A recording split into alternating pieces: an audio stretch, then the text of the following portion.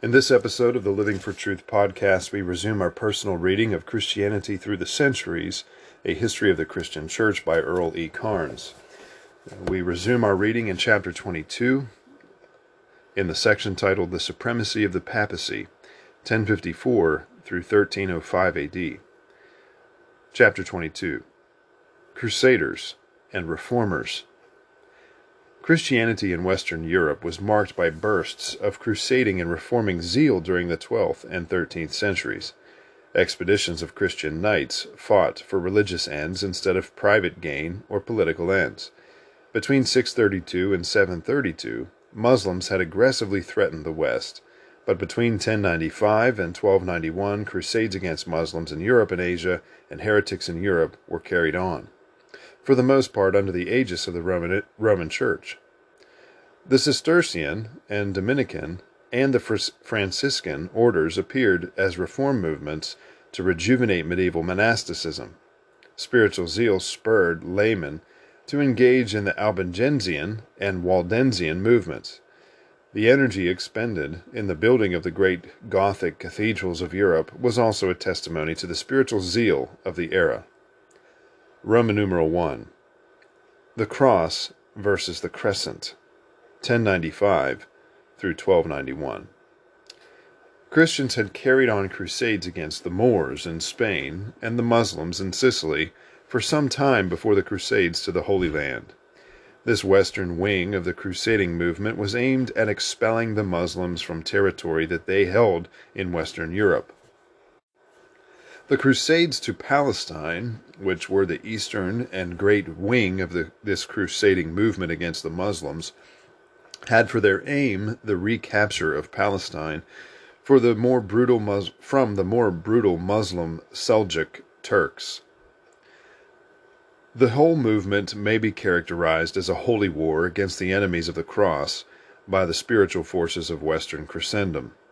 Already in 1074, Gregory VII had called for a crusade against the Muslims in Palestine, who were harassing the Eastern Empire and who were persecuting pilgrims. But the struggle with Henry IV over lay investiture kept him from being the Pope who started the Crusades. Heading A.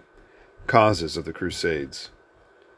One should always remember that although the Crusaders had economic or political interests, the primary motive of the Crusades was religious.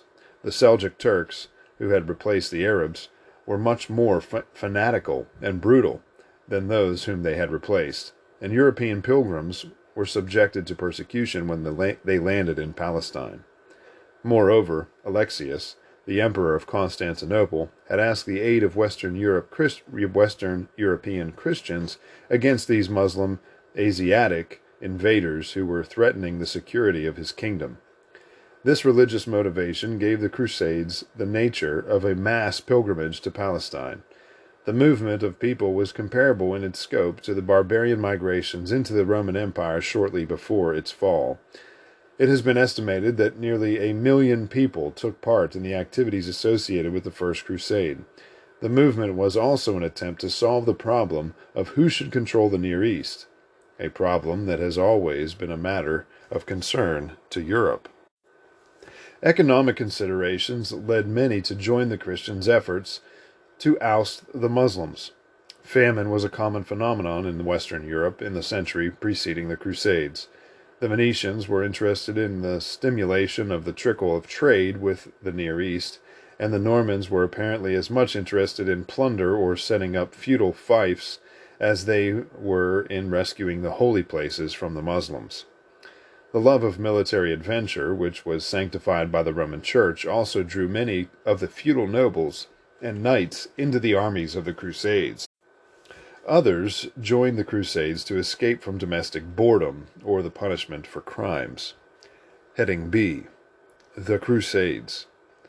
The direct cause of the First Crusade was the appeal by Urban II at a synod at Clermont in November 1095 to launch a crusade against the Muslims. He urged the crusade as an answer to Alexius's appeal for aid, but in Urban's mind, the grander concept of the rescue of the holy places from Muslim hands took priority over aid to the Eastern Empire. The assembled crowd, mostly Frenchmen, replied with an enthusiastic "Deus vult," or "God wills it," to the proposal of Urban, who was a Frenchman. The enthusiasm was so great that masses of peasants, aroused by the preaching of Peter the Hermit and Walter the Penniless, started to march through Germany, Hungary, and the Balkans in 1096 to Palestine. Because they were unorganized and undisciplined, the Emperor of Constantinople was glad to let those still alive cross the straits to Asia Minor, where they were either massacred by the Turks or taken prisoners and sold as slaves. This unorganized lay crusade of French peasants was only a prelude to the organized effort of the First Crusade led by nobles from France, Belgium, and Norman Italy. The various armies and their leaders arrived at Constantinople by the spring of 1097. The Crusaders took Nicaea after a short siege and by fall found themselves before Antioch, which they captured in the spring of 1098. Finally, on June 15, 1099, they captured Jerusalem. The liberation of Jerusalem and the creation of feudal states were the main results. These crusaders, who had been feudal lords back in Europe, succumbed to the temptation to set up feudal fiefs in areas they had captured, and many of the castles in the Near East date from this period. Jerusalem and the surrounding country was finally organized into the Kingdom of Jerusalem under Godfrey of Bouillon, who had been the moral leader of the crusade. In this fashion, the objectives of the First Crusade were achieved. The pressure against Constantinople by the Muslims was relaxed, and Jerusalem was again in the hands of Christian rulers.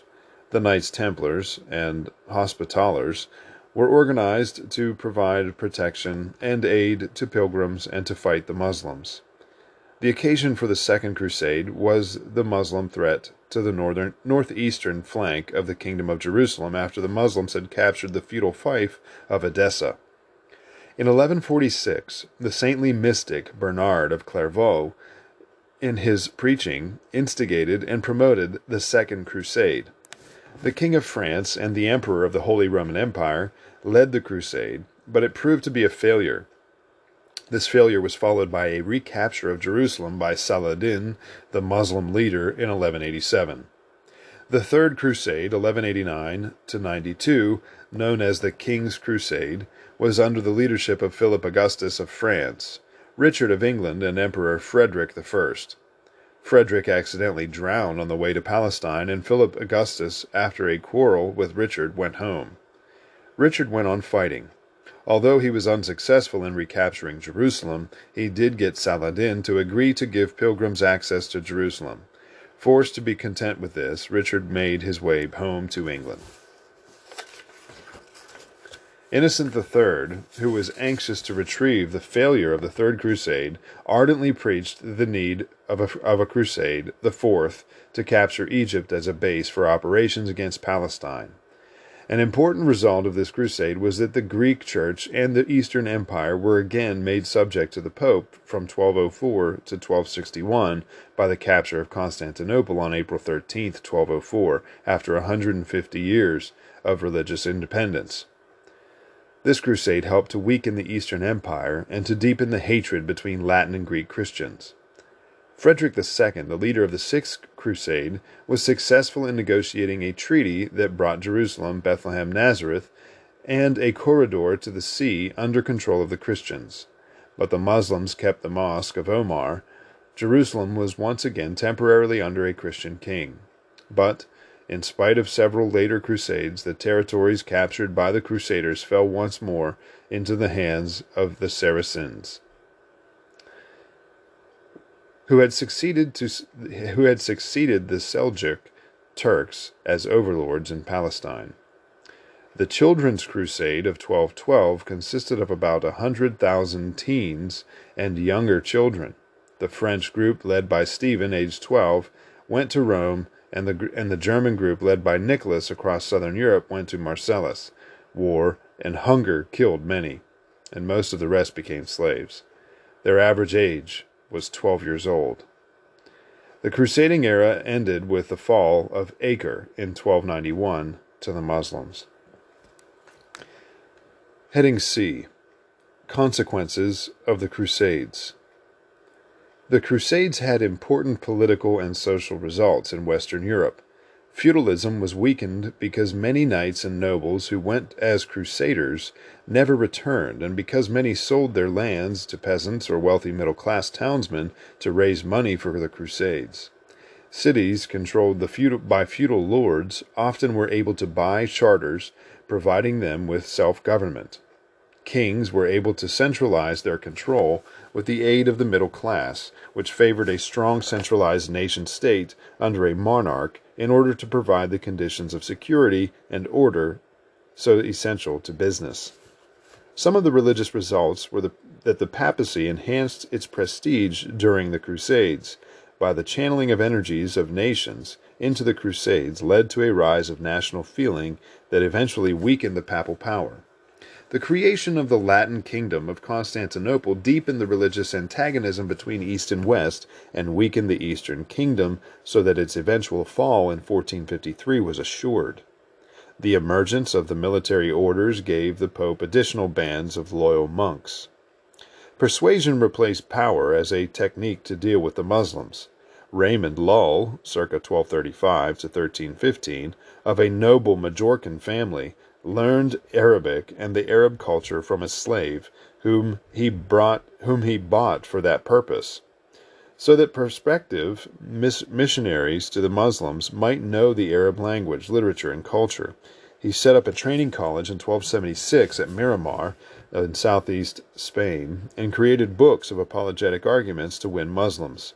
He was martyred in North Africa. Economic results were equally important. The Italian cities, led by Venice, started trade with the Near East as soon as possible after the successful First Crusade. The trade in luxury products from the Near East, such as silk, spices, and perfumes, led the economic foundations for the patronage of art in Renaissance Italy. People who returned from the Crusades wanted to buy the luxuries that they had seen in the Near East. Although the Crusades failed to accomplish the permanent freedom of Jerusalem from Muslim control, they did bring many benefits to Western Europe and helped to dissipate its cultural provincialism. Arabic learning, science, and literature were brought to Western Europe and were studied by the scholastics, who tried to synthesize this learning with Christian revelation. Monasticism reform. Roman numeral II. Many new monastic organizations emerged in the 12th century as an expression of the same spiritual zeal that displayed itself in the Crusades and that was also manifested in the great wave of cathedral building. The reforming zeal of the Cluniac movement of the 10th century disappeared as the order became wealthy. But new reforming groups, such as the Cistercians, all arose to do in the 12th century what Cluny had done in the 10th. The orders of the Dominicans and Franciscans came into being to meet the problem of winning Muslims and heretics to the faith by persuasion, through education, or by missionary effort. The spiritual zeal of the Crusaders resulted in the founding of lay military orders. All these orders willingly subjected themselves to the papacy. The vow of obedience including obedience to the Pope, as well as to the abbot or head of the order. The movement also satisfied the medieval desire for the ascetic life and provided those interested in learning with an opportunity to engage in scholarly studies. Attempts were made to reform the Benedictine order during the 11th century by a renewed emphasis on the movement's earlier asceticism, which had expressed itself in work and prayer. The decentralization of the older order, which gave autonomy to the local abbot, was replaced by centralization of authority. The Carthusian monasteries, which were organized by Bruno in 1084, followed this pattern. The order of Augustinian canons began as an attempt to bring the canons secular clergymen of a cathedral who aided the bishop in his work under the rules of the regular clergy. The rule of St. Augustine was adopted, and common dress and community of goods and residence were adopted about 1119 AD. Heading A. The Cistercian Order. The Cistercian Order was founded at Citeaux in France in 1098 by a Benedictine monk named Robert, who wanted to correct the lack of discipline in contemporary monasticism. The Cistercian monks differed from those of Cluny by their greater emphasis on ascetic self-denial, the simplicity of the architecture of their buildings, and centralized organization. The abbots of the daughter monasteries met with the abbot at Citeaux in a yearly assembly to consider the problems of the group. Although the abbot of Citeaux exercised authority over the sister houses, he did not exercise the power of the abbot of Cluny, but presided over an annual council of abbots. Whereas the Cluniacs were mainly aristocratic in background, the Cistercians attracted more adherents from the peasant class. The Cistercians also gave more attention to agriculture than to scholastic pursuits. Their reforming program made such an appeal that the order included 530 houses by 1200, and from that point it grew rapidly. It began a fresh spirit of zeal to a decadent monasticism. Much of the fame of the organization was a result of the efforts of Bernard, 1090 through 1153, of the monastery of Clairvaux. He was of noble birth and owed much to his godly mother, Aletta. He founded the monastery at Clairvaux in 1115. At the age of 25, and with the aid of 30 companions and his 5 brothers, he was able to make it one of the most famous centers of the Cistercian order. Although he was humble and inclined to a mystical life, Bernard could be practical and courageous. In the heyday of his rule at Clairvaux, the Pope, as well as the rulers, were glad to listen to his counsel. His preaching, which emphasized the suffering of pilgrims traveling to Palestine and the profanation of the holy places, was largely responsible for the Second Crusade. His great ability in homiletics and his delight in mysticism are revealed in his homilies on the Song of Solomon. His mystical tendencies produced such great hymns as, quote, Jesus, thou joy of loving hearts, end quote, and, quote, Jesus, the very thought of thee, end quote. When Abelard's conceptualist views seemed to be subverting the foundation of theology, Bernard came forth as the champion of the orthodox position. His intellectual, mystical, oratorical, and practical abilities made him the spiritual leader and second founder of the Cistercian movement, as well as a power in the affairs of church and state in medieval Europe. Heading B. The military orders. The Crusades gave rise to a military type of monasticism that combined the art of war with the monastic life. The Order of the Knights of St. John, or the Knights Hospitallers, was founded early in the 12th century to defend pilgrims and to care for the ill. In the early period of its history, it was the medieval equivalent to the modern-day Red Cross. The monks took the threefold monastic vow, but did not give up their profession of arms. In fact, the order later became a strictly military organization to defend the Holy Land from the infidels. The Knights Templars, whose name was derived from their headquarters near the Temple of Jerusalem, was founded as an order about 1118. The order was recognized officially in 1128, and brought under the Cistercian rule of the monastic life in 1130. It was primarily pledged to defend the Holy Land from the onslaughts of the Muslims.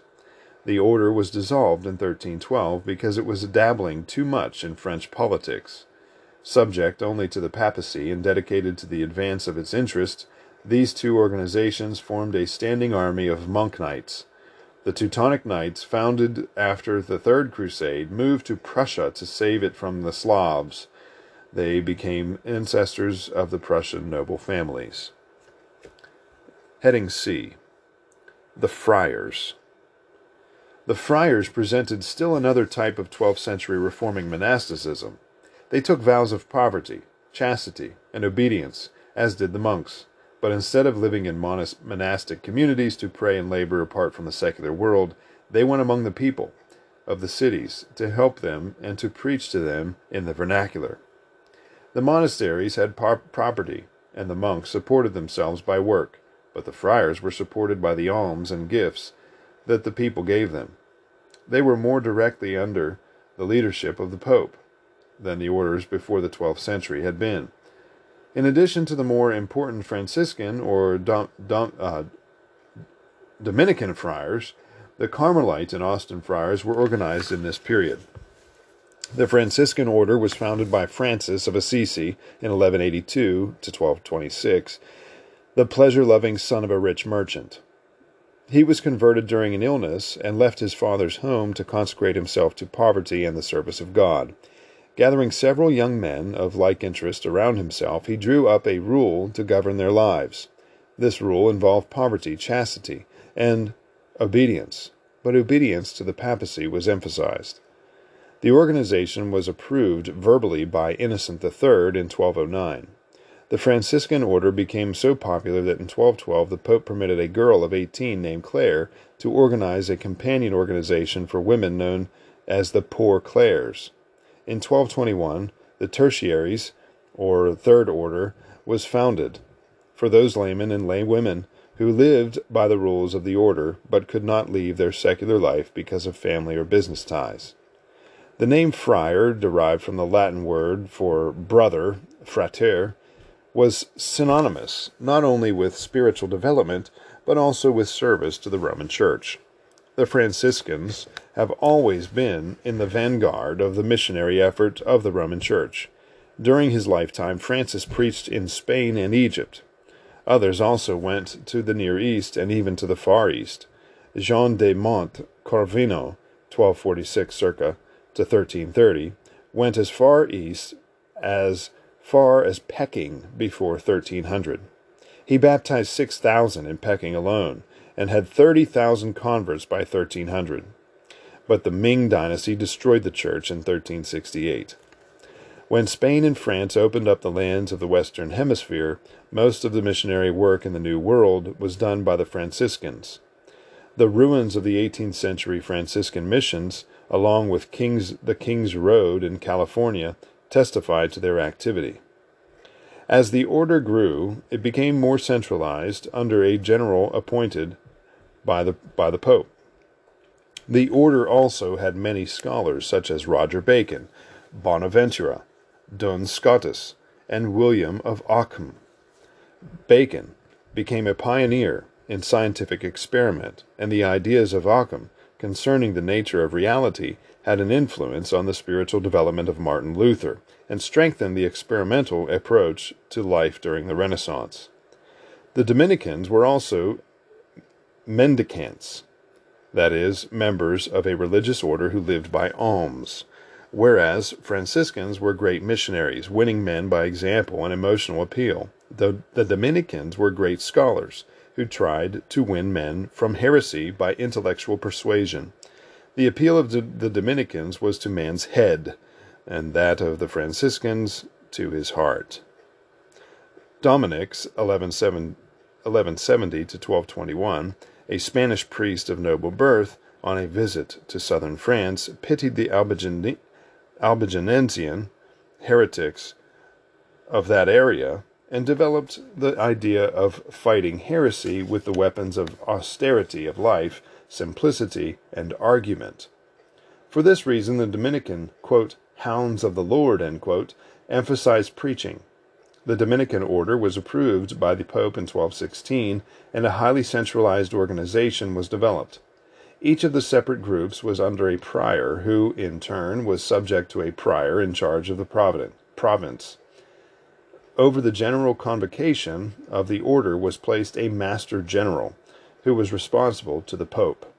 They were missionaries and educators. Thomas Aquinas and his teacher, Albertus Magnus, were the outstanding scholars of the order.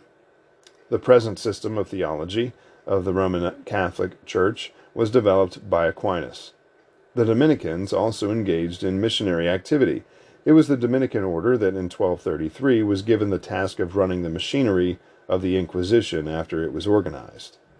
Several of the leading mystics, such as Meister Eckhart and John Tauler, were Dominican friars, and Savonarola, the famous Florentine reformer, belonged to this order.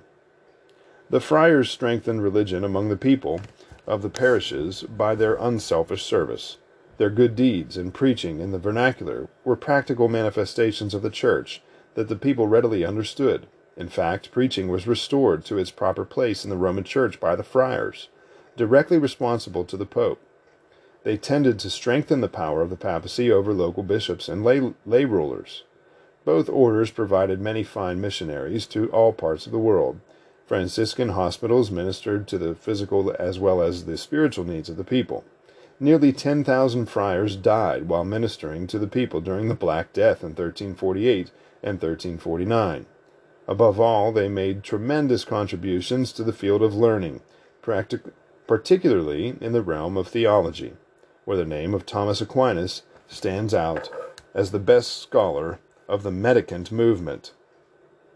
The activities of the Dominicans in operating the Inquisition for the popes is another and blacker side of the picture.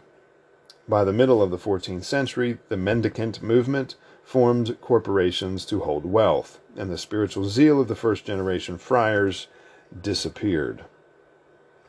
Roman numeral 3. Lay reforming movements.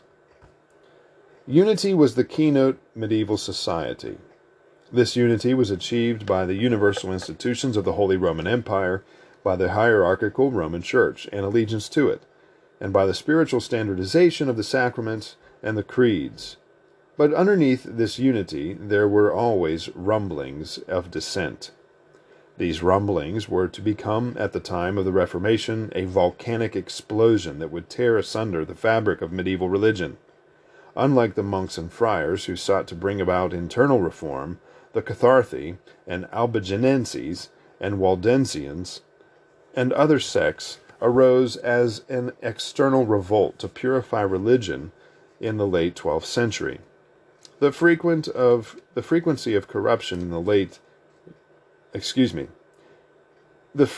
of corruption in the life and practice of the papal hierarchy and the secular activities of the papacy made many react against the lack of spiritual power that they often saw in their parish churches. More information concerning these medieval sects has been preserved by their enemies than by their friends, and therefore accurate information about them is scarce. Both the Albigenses and the Waldenses sought to return to the purer form of religion they saw in the New Testament. They were forerunners of the Reformation. Heading A. The philosophic Albigenses. The Catharthi, or Albigenses, so called because they were most numerous around Albi in southern France, used the New Testament as a basis for their ideas, the heretical ideas that they formulated resembling the dualistic and ascetic ideas of Gnostic, Paulician, and Bogomil movements. The Albigenses believed that there was an absolute dualism between the good God, who made the souls of men, and the evil God, lowercase g, who was given a material body after he was cast out of heaven. Following his expulsion, the evil God made the visible world. Consequently, matter is evil, and therefore the Carthi, literally, the word means the pure, were opposed to reproduction of the race, to the sacraments, particularly the Mass, with its emphasis on physical presence of Christ in the elements, the doctrines of hell and purgatory, and a physical resurrection. Salvation involved repentance, the rite of consolamentum,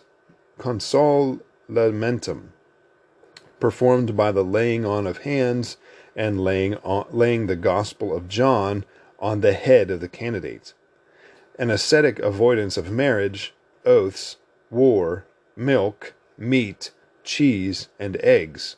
They condemned the use of anything material in worship. The elite, called the perfecti, had the forgiveness of sins and the assurance of restoration to the kingdom of God. Because flesh cannot inherit the heaven, the believers who lacked this right of consolamentum had to receive it before death. The Albigenses, by making the New Testament the authoritative expression of their faith, offered a challenge to the Roman Church, which claimed authority, through the lines of popes from Christ himself. Persecution and the Albigensian crusade, led by Simon de Montfort and sponsored by Innocent III in 1209, were the answers of the medieval Roman Church to this affront to its authority. Heading B. The Waldenses.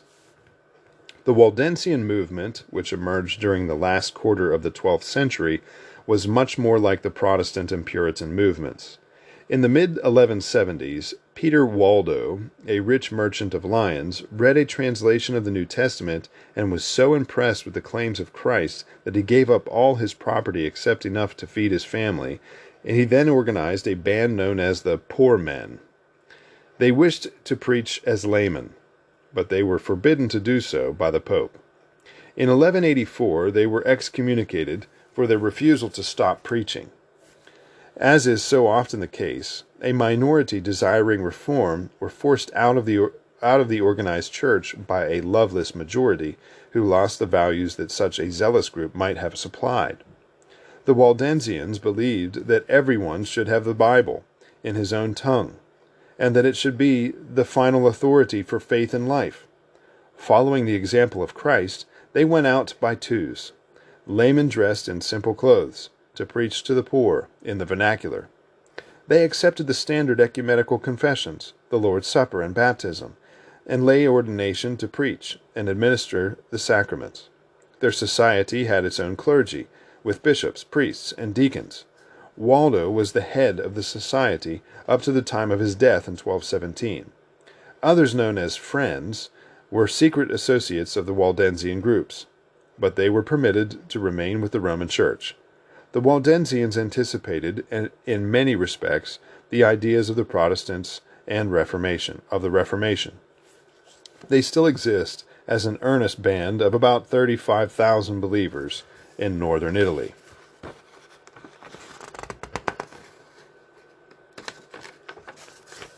Heading C. The Eschatological Joachimites. Joachim, 1132 to 1202, a Cistercian monk, believed that the Father, capital F, was important in the Old Testament period of law stressed by Peter, and the Son, capital S, was prominent in the New Testament era of Paul until 1260. In the era of the Holy Spirit, after 1260, a new age of love, as seen in John's writings, would come after a short period of Antichrist. The response of the Roman Church to these affronts to its authority, especially by Cathari, was varied. Dominican friars, by preaching, made every effort to win the Cathari back to the faith. Another answer was the crusade waged from 1209 to 1218 that practically exterminated the Albigenses in southern France. Still another answer was given at the Synod of Toulouse in 1229. This synod forbade laymen the use of the vernacular translations of the Bible. In this way, invidious comparisons between the New Testament Church and the Roman Catholic Church might be avoided. Still another answer was the development of the Inquisition, a secret ecclesiastical court that used to torture and withheld the names of accusers in its judgment of heretics, and turned them over to the state for punishment in the form of loss of property or burning at the stake. At first, the Inquisition was in episcopal hands, but as the number of heretics increased, the papacy assumed control in 1233, and Gregory IX commissioned the Dominicans to punish heresy, and in this way was to eliminate the Cathari. These procedures for dealing with heresy brutalized the clergy and laymen engaged in dealing with the heretics. Fear of punishment for thought other than that prescribed by the Roman Church brought intellectual stagnation. Persecution, however, often brought more people to an acceptance of heretical doctrine. The unwillingness of the Roman Catholic Church to meet the need of the spiritual reform desired by the sects tended toward an ossification that made the Reformation inevitable. The 12th and 13th centuries were marked by movements of internal and external reform. The Cistercian movements, symbolized in the person of Bernard of Clairvaux, and the mendicant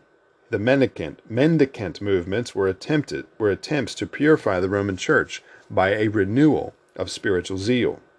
Laymen who attempted to reinstate the Bible as their authority found themselves balked in their attempts and therefore set up movements outside the Roman Church in order to practice the Christianity that they saw in the Bible. Although the zeal of monk, friar, and crusader was associated with an institution rather than a divine person, capital P, the period was one of spiritual enthusiasm that the Roman Church might have put to a more constructive use than it did.